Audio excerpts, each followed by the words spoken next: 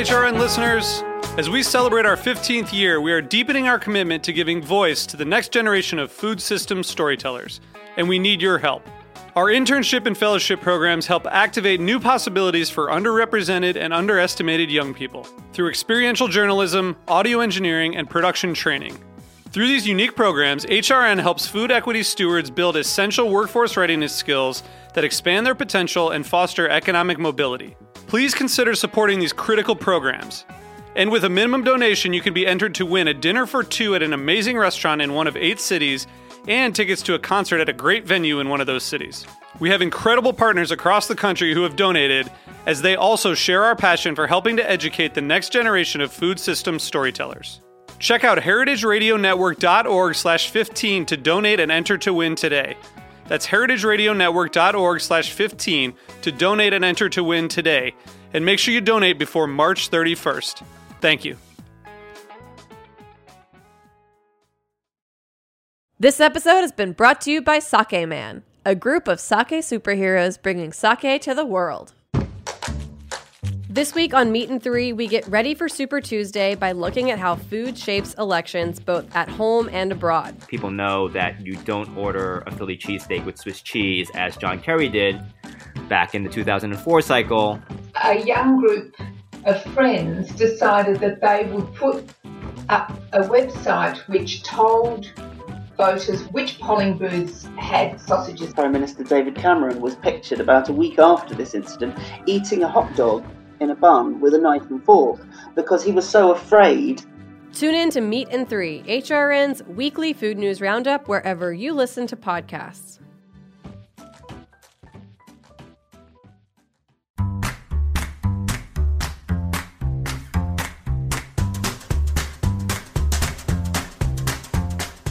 I'm Allison Kane, and welcome to In the Sauce, a podcast about building consumer brands from the ground up. I love doing this show because I get to interview everyone from production gurus to marketing and social media mavens, anyone who can guide me on this crazy journey. This is the story of building Haven's Kitchen sauces, but it's also the story of every growing brand because we're all in the sauce.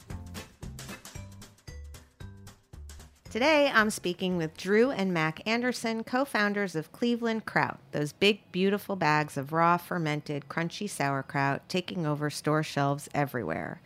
Cleveland Kraut is one of those great stories of 3 brothers with a passion for fermentation, starting a business at the farmer's market that their mother founded, which is like amazing to me, decades ago. Today, it can be found in about 6,500 stores across the U.S. Welcome, brothers. Thanks for having us. So I have the 2 brothers, but not the brother-in-law here today. Correct. Right? Yes. Okay. So you grew up in Cleveland? Yep. Born and raised. Amazing. And tell me about this farmer's market that your mother started and how you were, what did you do there? And what was that like? And why did she do that? That's so amazing. we were pretty lucky having our mom as our mom. She's where we get our entrepreneurial spirit for Absolutely. sure. That's amazing. So she's a chef. She studied at Cordon Bleu in Paris. Right. And then went to U of M and studied biology. So she has this background of food and science. Wow. And she started, having kids. And with our older sister, she was concerned about what we were eating. Yep. And this is, over 30 years ago. Yeah. And so I remember before the farmers markets, we would get dragged out to Amish country every weekend. Not a good way to spend your weekend. We're like, we want to watch cartoons and play football or whatever. And it's like, we're getting eggs. Yeah. It was always the ride out was always a pain. But then when we got there, it was just fun picking berries. We actually were probably the only Cleveland City kids with like a good stable of Amish friends. Wow. We had our Amish homies out there. I went to an Amish wedding. That was amazing. Oh my gosh. A lot of volleyball. Great food. I mean, I'm kind of looking forward to hearing about that after we get to velocity and marketing. Of course. Sorry. So she started this. She had this passion. She wanted to bring. She was making friends with a lot of different farmers, right. And farmers are oftentimes right at the poverty line. Yes. Right. Yep. And so she thought, well, why don't I help them out, bring them into the city, and have them sell direct, top dollar margin. And It's like a woman of my heart. This is awesome. She definitely she grew up in Detroit, and Yeah. you can't exactly tell, but her grandmother is Burmese, so there was very much a go to the market, pick your fresh Right, produce, of get everything to course. cook. Eastern Yeah. Market in Detroit. Yeah, she Yeah. grew up in that kind of atmosphere, and then actually did help the Traverse City Farmers Market start when my father was at Maritime Academy up there, and she was living there. Right. So she had kind of this history.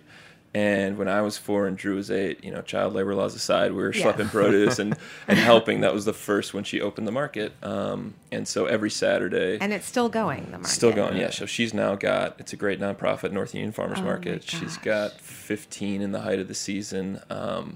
It's a great small business incubator for hundreds of companies, obviously great farmers. So Right. we grew up, our Saturday morning, while we didn't have to drive out to Amish country anymore, Right. we knew what we were doing Saturday morning. And she, So the two of you, right? So Drew, you're 4 years older. Yeah. Did you because I feel like you would see sort of like, did you start to pick up on the differences between the guys who were going to probably take this into more of a business and the guys who were just like trying to sell their carrots? Oh, yeah. And separately, did you have sort of different parts of it that interested you that kind of translate to what you're doing now? Or is it like that too much of a stretch? Like, So early on, we could start to pick them, and even my dad early on, we had some Amish friends who couldn't make it to the market, and so we were reselling their sausage, their quinoa, their flax, all that stuff. So we really learned early how the market goes, but you Right. could see if people had abundance, if they had the right color schemes, if they Yeah. were sampling, like these were the things that got you to the next level and made you like a repeat buy for right. people. And you could tell that even that young. yeah. Oh, yeah.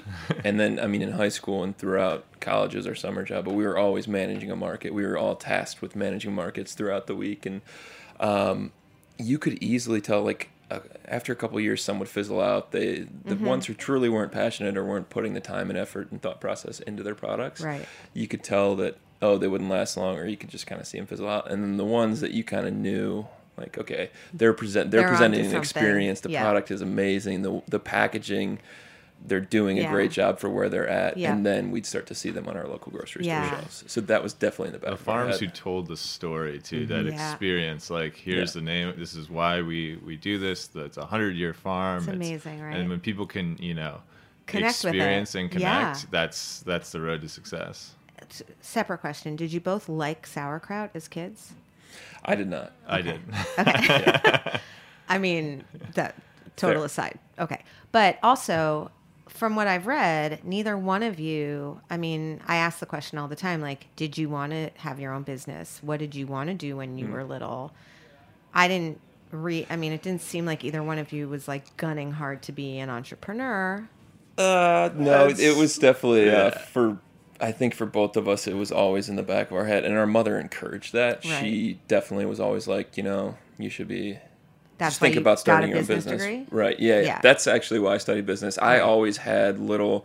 It was like 6th grade. I was actually Drew was big into paintballing, and I just discovered like there's this platform for it, and I would start taking apart his guns and selling them, Yeah. and I was just hopping. To on my it. dismay, Yes, I would like imagine. what happened this. But I just basically for summer would set up stairs and just kind of sell all these things Yeah. online, and then I realized I could sell anything, and Online. so and He there's been a asked- few little he iterations. asked my mom, like the summer when he was 13 years old or something. Like she goes, "What do you want to do this summer?"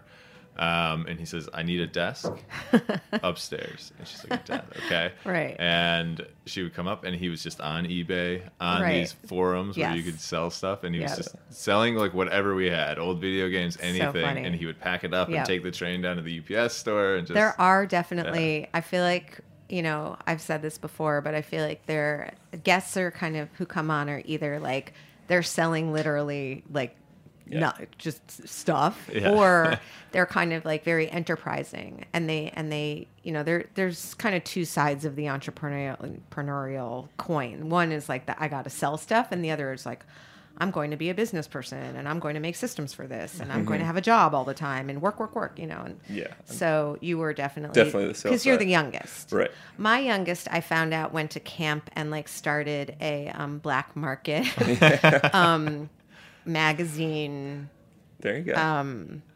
business. The magazines were contraband. Let's put it that way. Yeah. And It's a hot item at camp. It's smart.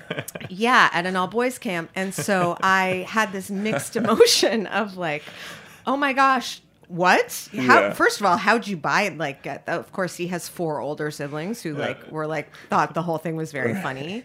But I was mortified, obviously, because the head of the camp called and he was like, we have a problem, but also this other part of me was like, oh my gosh, Will, like, go you. I had no idea. He made a lot of money last summer.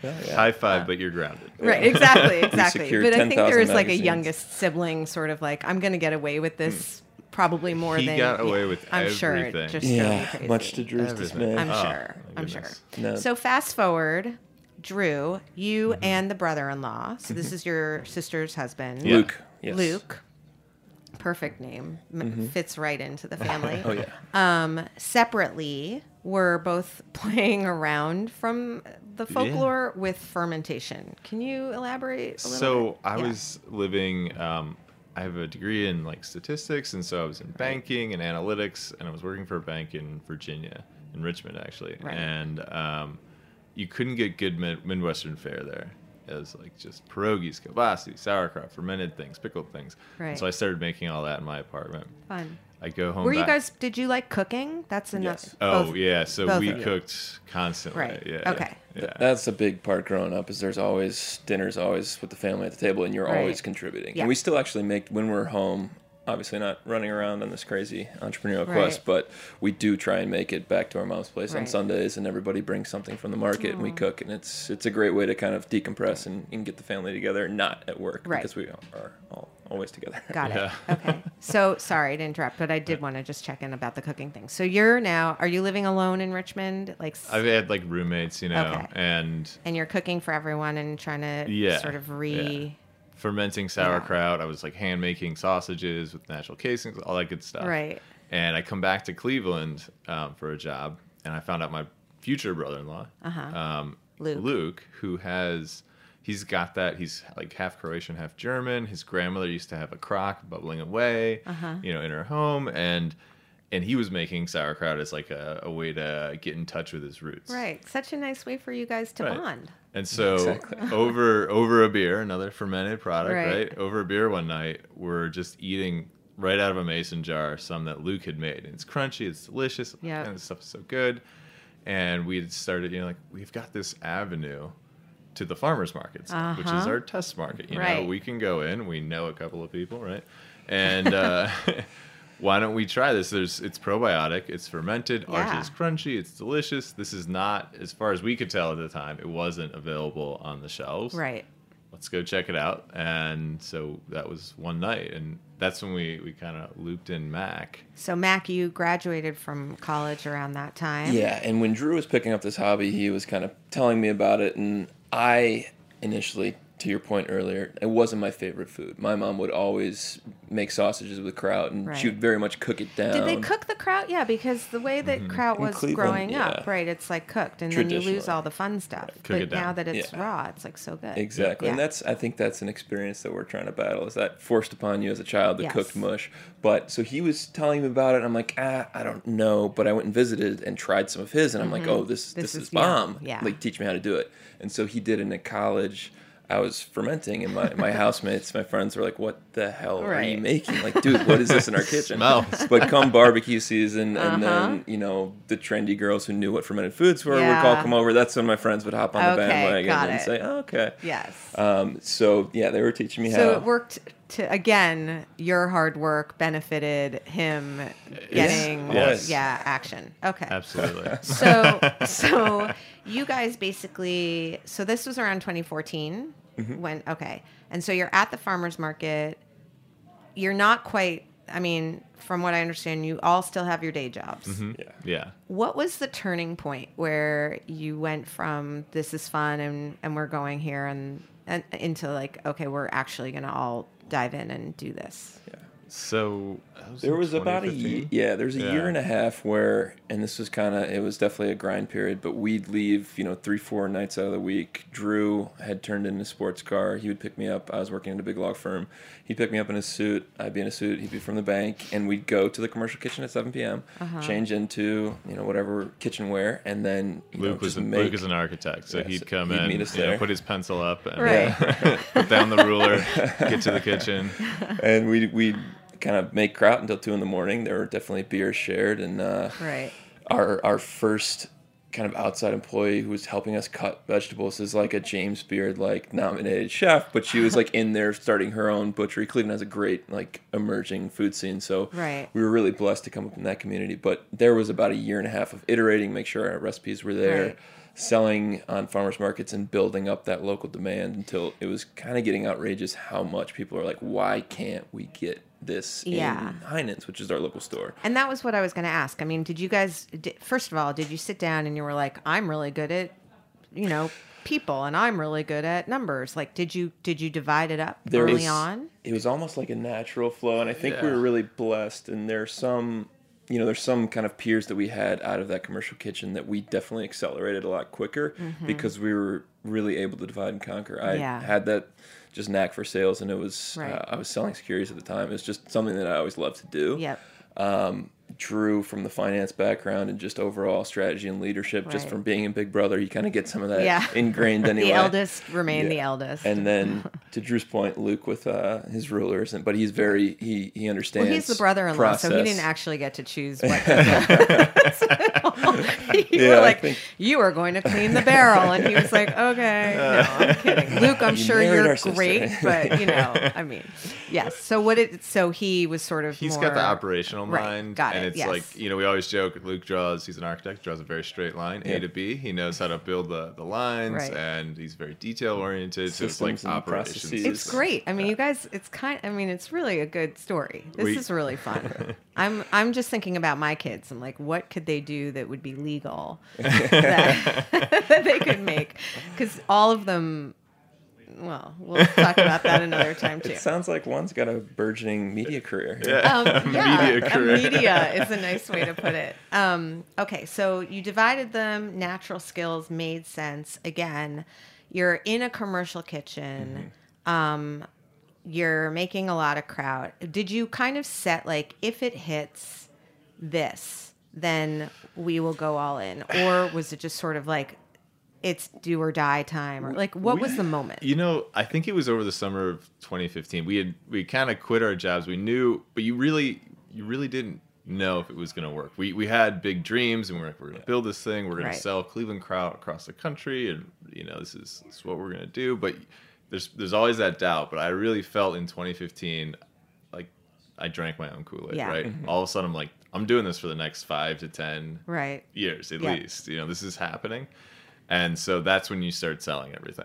I think it's funny because I remember going to Fancy Food and being like, okay, if there is a store that wants this, I'll make it. And then when that, Whole Foods turned into okay, we like it and the velocities are great. Now we want you to do regional.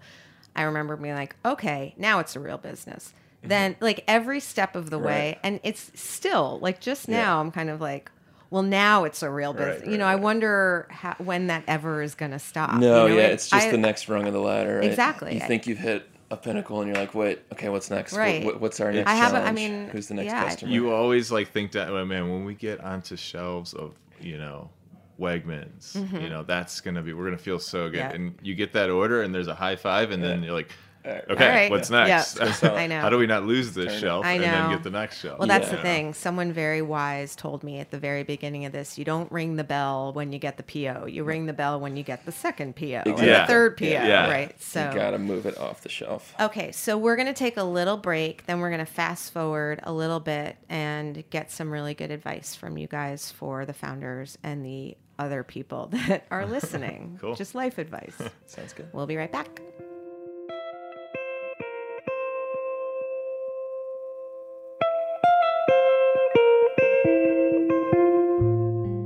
This episode is brought to you by Sake Man. What is Sake Man?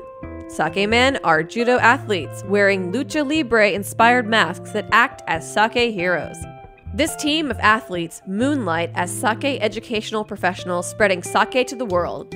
Learn more about their mission and their favorite sakes at saketotheworld.com. That's saketotheworld.com.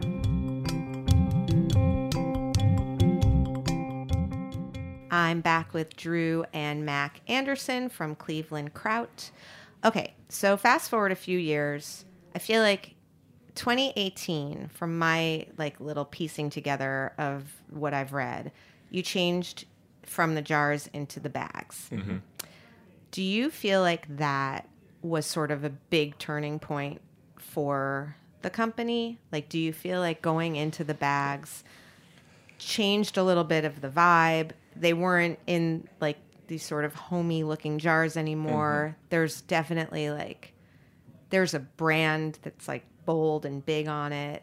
And can you talk a little bit about sort of Sure. that stage? Yeah, so we made that decision after a lot of thinking, a lot of arguing. And by that time, I know you started in Heinen's, but by that time, how many stores were you in? By that time, we were probably in 500 to 700 stores. Okay. So we had a nice little business humming along. We were growing. Our velocities were in the jars very good. We were category captains wherever we were on shelf. That's amazing. So it was going very well. So it was one of those things where it did come out of necessity. Drew will speak to kind of the reasoning behind why we had to go to the pouch, but it also ended up being a really strategic move. But it was still we're kind of okay, things are going so well. Do we want to why fix it if it's not broken? But it ended up, it was broken. Well, I feel like there are a lot of stories where, people make these hard decisions. I mean, I was just listening to Bill from Spindrift. Yeah. They stopped an entire line that was actually their most profitable line. And just, I mean, that takes a lot I'm sure that's a fun investor call. There's some sleepless nights. Yeah, there. exactly. I mean, it's scary to change the name. It's scary to it's scary to change anything if it's working. Yeah.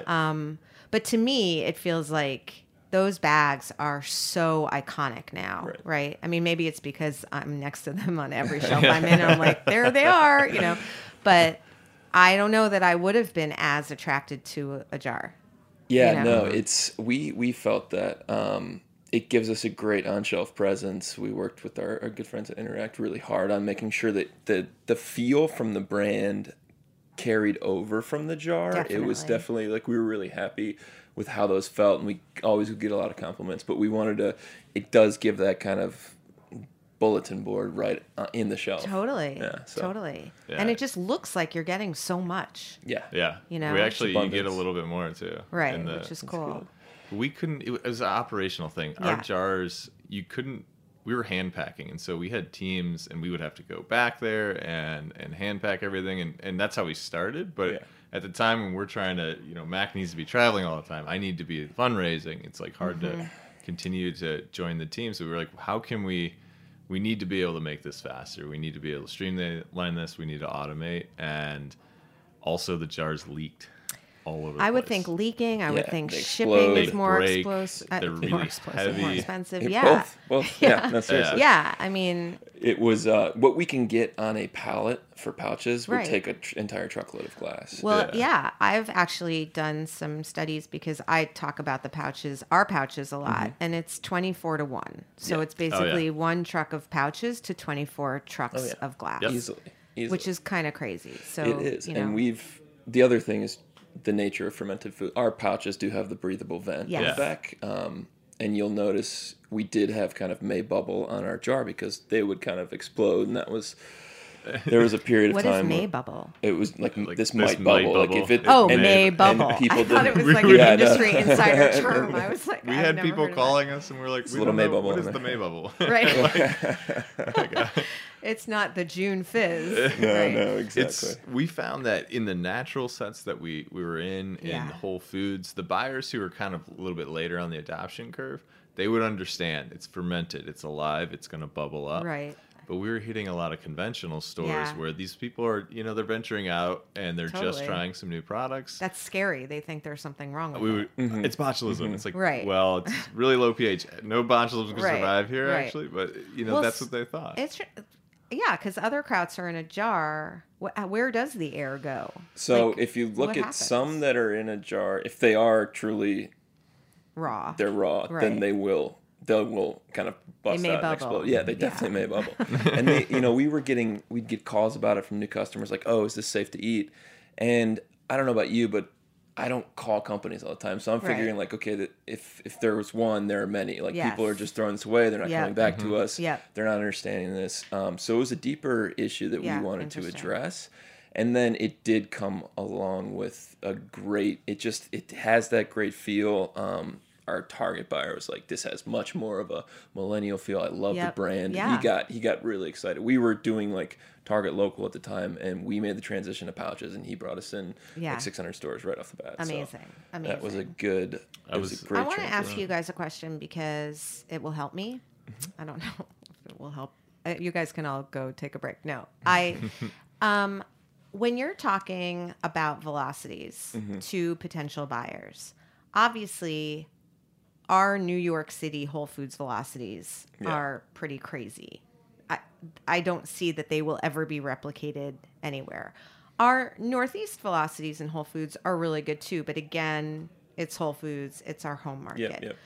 Do you have a little way of predicting or like how you talk to buyers if you start off in natural and you're starting off on your hometown or your home base, like what do you say to a conventional where they don't necessarily know you? They're not, how do you talk about velocities or predict them or Yeah, no, I mean, that was one of our great benefits early on is we had kind of local friendly buyers that would share these velocities. Yeah. And I would say, especially starting out, leverage the hell out of that data. Just say, hey, here's what we're doing in X customer, and everybody's going to respect what Whole Foods velocity is. Yep. They should understand.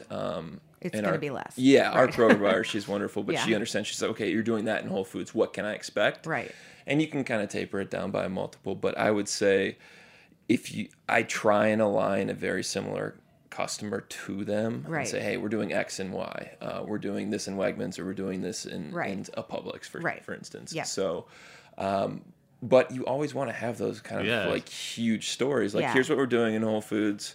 And then maybe really small fine print, New York City, home market. Well, what I've done is like, because obviously the whole Northeast drags down the average velocity. Right. The New York City velocities are like, hey. But then sometimes I'll do like best day ever, 95 units or whatever, or like best week, or I'll try to sort of break it down. But it is funny starting to branch out into these more conventional retailers.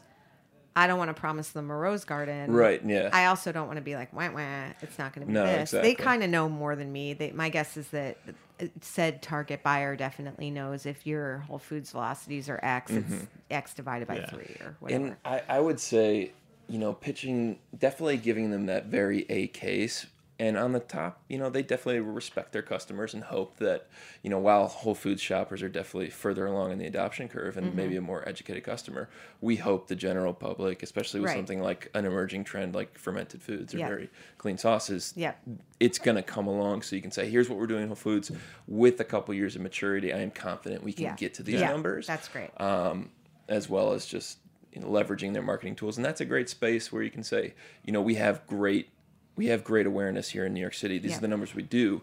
You tell me, help me build the promo plan that's going to get us to these numbers. But to your point, you don't want to promise 100 units per store per week if you're not going to. I also want to be really careful to the extent that I have any control over it with the stores that have thousands of stores. I only want 500 of the best, or like maybe not even the best, quote unquote, but the ones that are the closest to my buyer. Right. That's a smart play. I feel like I have a heat map and I feel like I know it pretty well. And, I don't know if you guys, how it went with you, but we don't sell it online at this point. We're going to put it on our website, but it's tough because it's fresh. Yeah. So we are in 22 states. until the spring when we'll be in all of them, we can't really even do national press. Right. So I feel like we can't even tell our story entirely. So it's like a little chicken and egg, you know, or Right. cart and horse, or I don't know what the expression I is. would keep Yeah. shouting the story though, because it's gonna it drums up demand, and then you're gonna hear from, you know, it was interesting. We still do the online sales. It's really break even for us. It's Yeah. not a great user experience, but we can leverage that data. And when we Yeah. go down and talk to chains in Texas, we're like, hey, we get these online orders. There's Right. a lot of demands in your region here. It's underserved. Right. So when you do online, can you? Sure. Do you do a case, or do you do? You Yeah, don't do one it's pouch super at a time, tough. right? No, it's 3 pouches for $30. It's a barrier to entry for sure. It's sure. really tough to drive trial at that, especially if you're like, okay, I've heard fermented foods are good, or I do like sauerkraut. I'm not sure I'll like this brand of Yeah. sauerkraut. It's a lot of commitment. Not only just the $30, Yeah. but like you have 3 pounds of sauerkraut in your Yes. fridge, and you have to know, like, I know. yeah, I'm going to enjoy this. I know. So it is challenging. I think that's obviously a billion-dollar business is final mile refrigerated like shipping. But Somebody's it going does to figure it out. also, I feel like one of my investors was like, you just need to have it as an option. Like, Mm-hmm. Yeah. there will be the consumer who will. I'm not going to invest in it as like a channel, Right, You know, no. like I'm not ever going to be like 30% online. You know, I don't think you guys Not see at- that no, either, no, right? No, not right now. So speaking of, we were talking about sort of the functionality of it, Mm-hmm. and obviously prebiotics, probiotics, all biotics, fermentation. It's definitely, that is one lane you could definitely like Mm-hmm. go down hard. You also have this like Siete, almost like foods family brother story. You could go down hard. You also have just like, it tastes really better than Yeah. most other sauerkrauts, and it's more like All of chef them. driven. So so all of them obviously. No, And yeah. You do kind of have to choose a little bit. We're definitely, we focus on being a culinary taste first brand. Right. Yep. Yeah. So that's the lane we've chosen just from our upbringing, from being in the kitchen. It's just when you taste this crowd, you're like, Yeah. oh shit. That's No, I good. mean, I am officially like, I don't know what I am. Kraut girl. Yeah, Correct. I'm a kraut girl. There you Oh, go. I love that. I put it on everything. I actually, the other night, I like crisped up tofu, and I sauteed it with, you know, broccoli and a little bit of, you know, frozen peas because I had them, and some shiitake mushrooms and our nutty lemongrass. And then I served it with the turmeric kraut. Yeah. Kraut, yeah. And it was like, you wouldn't necessarily think that those two things would be amazing together, and yet it was perfect Yeah. together, you know? Yeah. All right. It's you look around the world, and every culture, Yep. even besides the United States, they're eating fermented foods with every meal. Yep. All over Asia, even Yep. South America, Europe, Yeah. obviously. And so, you know, our mission is to make it easier for the fermented foods to fit in the American diet. And you don't have to take Yeah. a probiotic where everything's dead already No, this anyway. is Right. live, it's healthy, but we're gonna make it delicious. Yep. And it's gonna be healthy Yeah. for you. Things that it can be the healthiest thing in the world, but if it tastes like crap, you like can say you're- shit. Yeah, I already did. It's just not. You're not going to keep buying it. You're not Yes. going to keep No, it's eating it. food, But That's like, true. what we noticed Yeah. is we've just got this fervorish. The nar is just like people are like, this stuff is so gnarly. Like I have it on my eggs in the morning, and I'll Yep. throw it on a rice dish. Like Yep. people just come back week after week to pick up their pouch at the grocery store Yep. because they have these dishes. We kind of take pride in ruining dishes for folks. Like Yeah. I can't have avocado toast without the beet red on there. Yeah. It'll fat it. Like so that's what we're definitely very focused on. Yeah. on Well, you're taste. doing a really good job at it. But that leads me to sort of something you said earlier, which is when you say sauerkraut, a lot of people have a vision of like the watery, cooked down, all very Mush. pale, grayish, Yeah. white, kind of with the tongs out of the thing. Right. Right. We have a lot of consumer education to do because similarly, when you say sauce, people are not thinking fresh chimichurri in the refrigerator, right? Right. They're thinking tomato, they're thinking barbecue, sometimes, you know, whatever. We have leaned hard into the fact that like all of our consumer education is happening in the grocery store. Obviously, we're doing stuff on our Instagram and yada yada. But at the end of the day, the grocery stores where we're really telling that story as best as we can.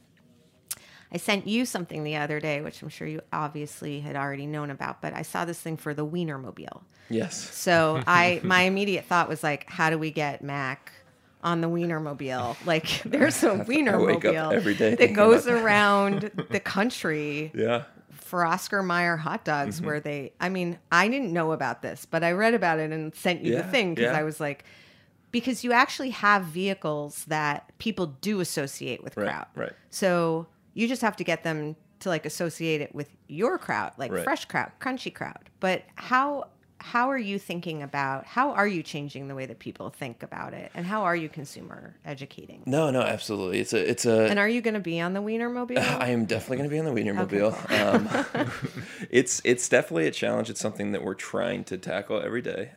But we are very focused on event and demo marketing as well, Right. because it is something when we could preach this over the waves, the radio until we get blue in the face. But until you have that first crunchy bite, and then your mouth is watering, you want that umami, that great flavor, and you're like, oh shit, this is different. Yeah.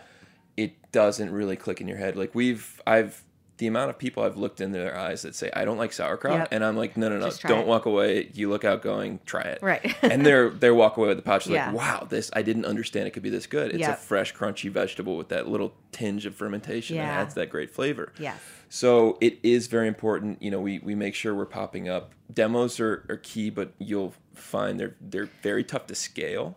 Yeah, well, and a lot of stores won't let you do them with your own people, Correct. And that's they, the- you know, yeah. I have- don't want some random person. No, we have a team of like 125 part-time demo reps around Right. the country, and we'll just kind of, okay, this month we're focused. We can just launch Publix, get everybody in Florida, Georgia, the Carolinas go Right. to Publix. Make sure we're launching with a splash and build a base.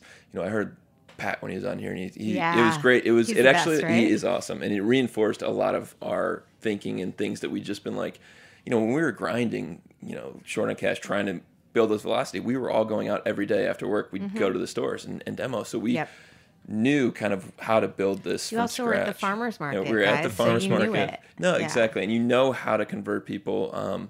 I will say driving trial at farmer's markets is so much easier because people come for the experience. Right. They're there to try new things. It is, especially when I used to come up and sleep on my buddy's couch and demo out at like Fairway. Oh, yeah. Interrupting people in I New know. York City when they're on a mission you can get I've hit. had some people just be so mean, you yeah. know, or like, I'll be like, hey, like, what do you got there? Yeah. You want to try some sauce? Like, it's so uncomfortable for Oh, me yeah, anyway. And yeah. they're like, no, I don't. Like, why are you even talking to me? Try it with sauerkraut. You know? Like, what Oh my is God. that your smell that I've been like? literally said, ew. Is like, that yeah, your like, oh, smell? disgusting. Oh my Yeah. god! And That's so funny. The worst is when like there's a kid that's like a small child that's like really trying to come, and their parents like, Yeah. no, you won't like that. I'm Right. like, whoa, Right. let's reinforce some Okay. healthy habits. They might love it. Yeah. Over here. Okay, so innovation.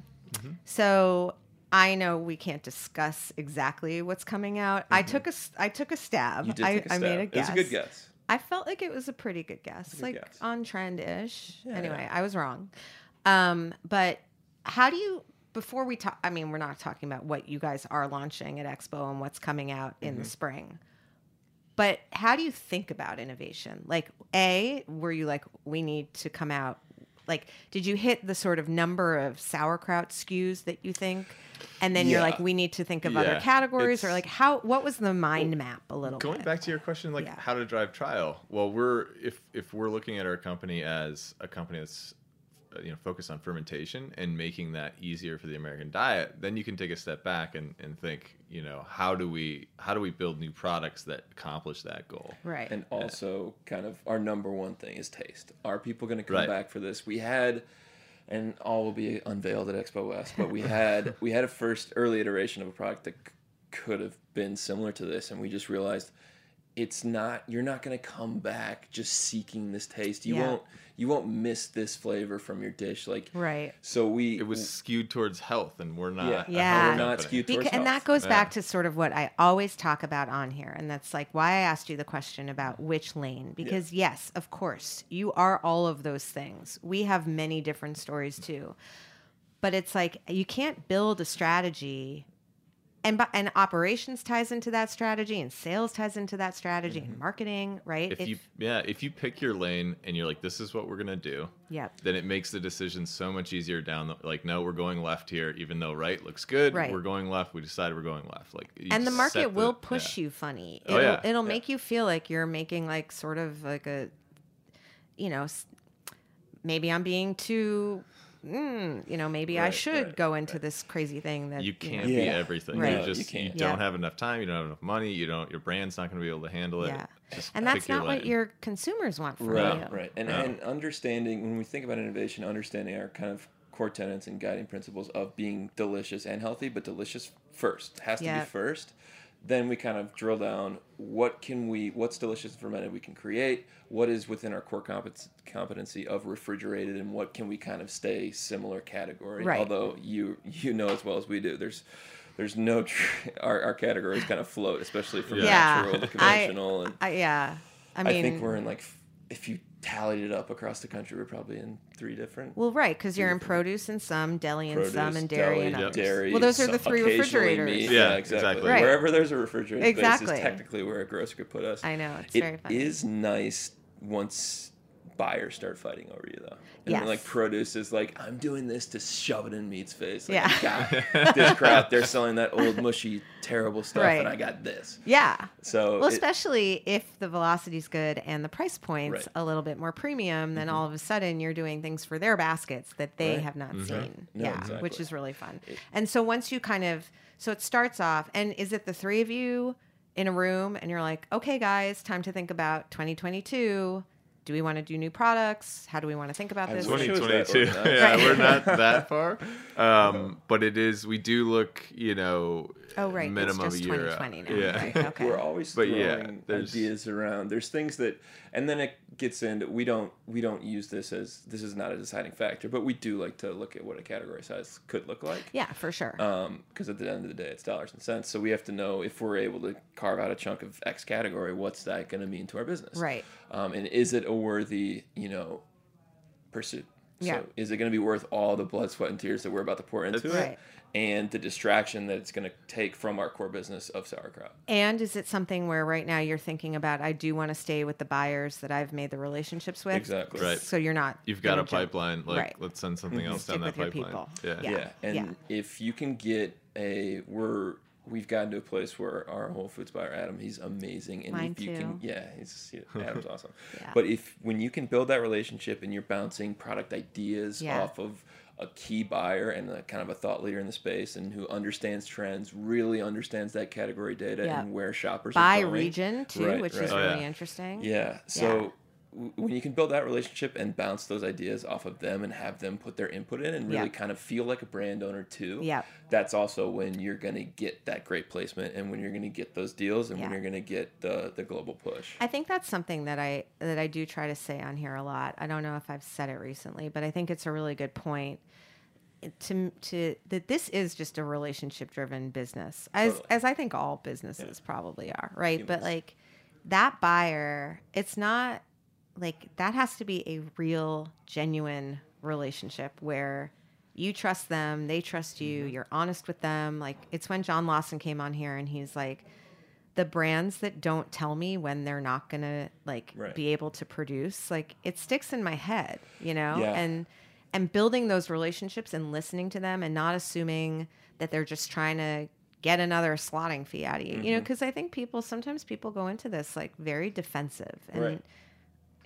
it's not going to work so great. No, you have to be very optimistic if you're going to be in this business. But I think definitely we learned that we actually went through this summer. We had, so to your point about testing in various, like especially conventional retailers. So Walmart did a test with us in 150 stores, and our buyer was excellent. He went to the data. He said, "Here's they call it a high organic store, Right. the highest organic sales." He's like, "We're going to place you in these geographies where Amazing. you're already doing very well." And we tested it, and then he put us in 1,500. Right. And we misforecasted completely. Yeah. And we were walking into Without you knowing, ship date. you No, knew, but he, you had to he, produce He gave for us it. everything. No, that he we gave us- needed. we didn't- just, yeah. There was also some complicating factors as life happens, but we couldn't move into our bigger space and time. Right. Like there was a lot going on. Yeah. But basically, as soon as we got those POs, it was like, we got the largest order we've ever had, which is awesome. But we're like, oh shit, Yeah. We don't have we the product. cannot ship Right. It this. takes 30 days to make Yeah. our product Right. too, you know, And like so- It sits. Yeah. And so we went to him right away. Drew built out an amazing, basically a get well plan, and we said, Right. and we Aw. thought, hey, let's ship enough products so he's made these planograms, so every product they can have that first shipment when it's supposed to go out in modulars on that first week, and let's prepare a get well program so we can continue doing business as usual as Right. well. Obviously a little limited, Right. but we need to get better. And we told him that, and he was like, listen, I'm going to work with you. I thank Right. you so much for Yep. being transparent. Yep. Like, because you've given me this great strategy, we're still going ahead. Yeah, amazing. You've given me a month that we're going to be a little short in the DCs, Right. but we'll get there. Right. And He that, doesn't wanna have know. empty shelves. Yeah. He's Right. got at least Yeah. one And that and a was- half case going. Like Yeah. it was this whole It was a plan. key learning. He That's loved great. it. I think there- that So that's actually a strengthened. secondary. Yeah. It's not just transparency, but it's like, here's the problem and here's my plan Right. for Yeah. how we're going to That's fix the, it. that's the Exactly. best way to Yeah. go into one of That's those Going in calls. amazing. there. I like a Yeah. get well plan. Yeah, exactly. I mean, it's kind of like you want from a team member, you want someone that's not only like, okay, here's a problem, but like, here's also what I'm thinking of as Right. a solution. Yeah, Here's of A or course. B. Like this Yeah. is what we can do, as Right. far as I can tell. That's Great. the other thing that you really learn in this business is if you treat buyers as like humans and other people, like how would they want, like would you want to know if a problem's coming, and here's Yeah. how I'm gonna fix Yeah. it and address them. You know, it does take some time to get in your mind mentally kind of a buyer off the pedestal and like, oh no, Yeah. they can be your friend, they are truly a partner. Like Yes. it's definitely a bastardized term in the industry, but like Right. if you get that good relationship, they're your partner. Yeah. Like if you're crushing it, they're getting bonus Yeah, off that. They're getting totally. compensated off Yep, that. yep. They need their sets They to have a perform. winning case to Yeah. report Yeah. up to their senior, like, hey, That's I took great. a risk on this young product, and look at how it's doing. Yeah. Boom. Like that, you're making them look good. Yeah. So they're gonna love you. you Yeah. know? Okay, guys. I wanted to talk about brand partnerships because we actually met Yeah. through someone DMing someone to do. Yep. I think Maddie DM'd you guys because she's from Cleveland. So Yeah, Well, yeah. I saw you guys were launching in Fresh Market, and I'll occasionally still hop. We have a great social media team, but I'll hop on just because you know Right. you want to get in there. And I saw you guys were launching, so I shot a DM. I'm like, hey, like let's partner up. Oh, I you started yeah. it. And I was Aw, that's so listening. nice. Yeah, I would always listen to the podcast. Aw. And loved watching how you guys were growing the sauce. So Yay. yeah, and Maddie was like, yeah, I'm from Cleveland. I'm hyped. yeah, no, we were super psyched, and then we made a few really good things. I have to say, I will admit, I didn't really understand brand partnerships so much at the beginning. Now I'm like, Yeah. who are every brand and across Right. the country that I want to like be with and Yeah. like join up with because it's so much fun and really good things happen out of it. We're now on a Slack channel together Exactly. where we talk about, the Wienermobile. Go Wienermobile. Question for both of you, different answers if possible. Either what you wish you had known or your best advice to founders. Something that's going to save someone either like $10,000 or 3 months. Yeah. I mean, I can think of a specific one. I think a high level one is you just can't stop. You cannot stop. If you come up to a wall, you have to go under it, over it, through it, yeah. around it. You cannot stop. I see people giving up all the time. Oh, there's a wall. Yeah. Yeah. It's like, no, trust me. It's going to get worse. Yeah. It's going to get harder, and you just have to keep going. Awesome. You just cannot stop. That's a high level one. Yep. Let me think of a specific one. But Okay. I Well, would Matthew. say, yeah, no, from early on, what kind of separated us and allowed us to build those amazing case studies where we did prove out the velocity and we could take kind of a roadmap of get into the retailer and perform very well, lead the category, grow, and then get your lasting place in shelf was demoing the hell out of it personally. Get out there. If you're telling me your velocities are bad or like you're not growing with the chain or you can't get into more, I'm like, okay, where's your data, where's your case study, and why Right. are you sitting here why are you in the office, why aren't you out Right. selling your product? Like nobody Yep. else is going to do it for you. That's another thing Bill Krillman did. Like yeah. he was up and down the street with Spindrift, Yeah, like you in a must. backpack. I Yeah. think that's so key of like, if you're thinking I can't drive sales, like we had this summer where we hadn't fundraised, the process, it takes 30 days to ferment, right? So we get raw materials in. By the time they ferment, even before we ship them, our bills are due. So we're Right. incredibly cash crunched.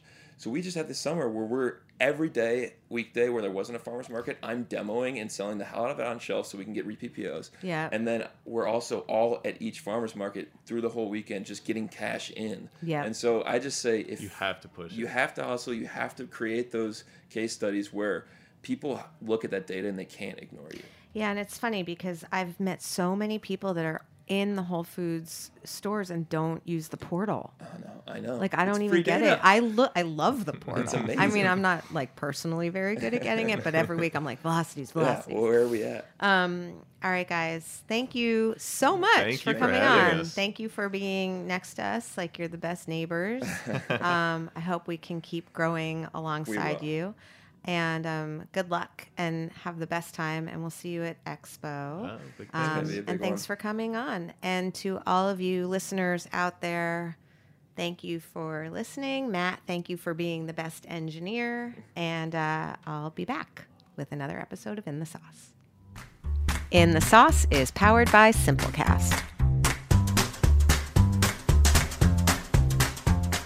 Thanks for listening to Heritage Radio Network, food radio supported by you. For our freshest content, subscribe to our newsletter. Enter your email at the bottom of our website, heritageradionetwork.org. Connect with us on Instagram and Twitter at heritage_radio. You can also find us at facebook.com/Heritage Radio Network. Heritage Radio Network is a nonprofit organization driving conversations to make the world a better, fairer, more delicious place. And we couldn't do it without support from listeners like you.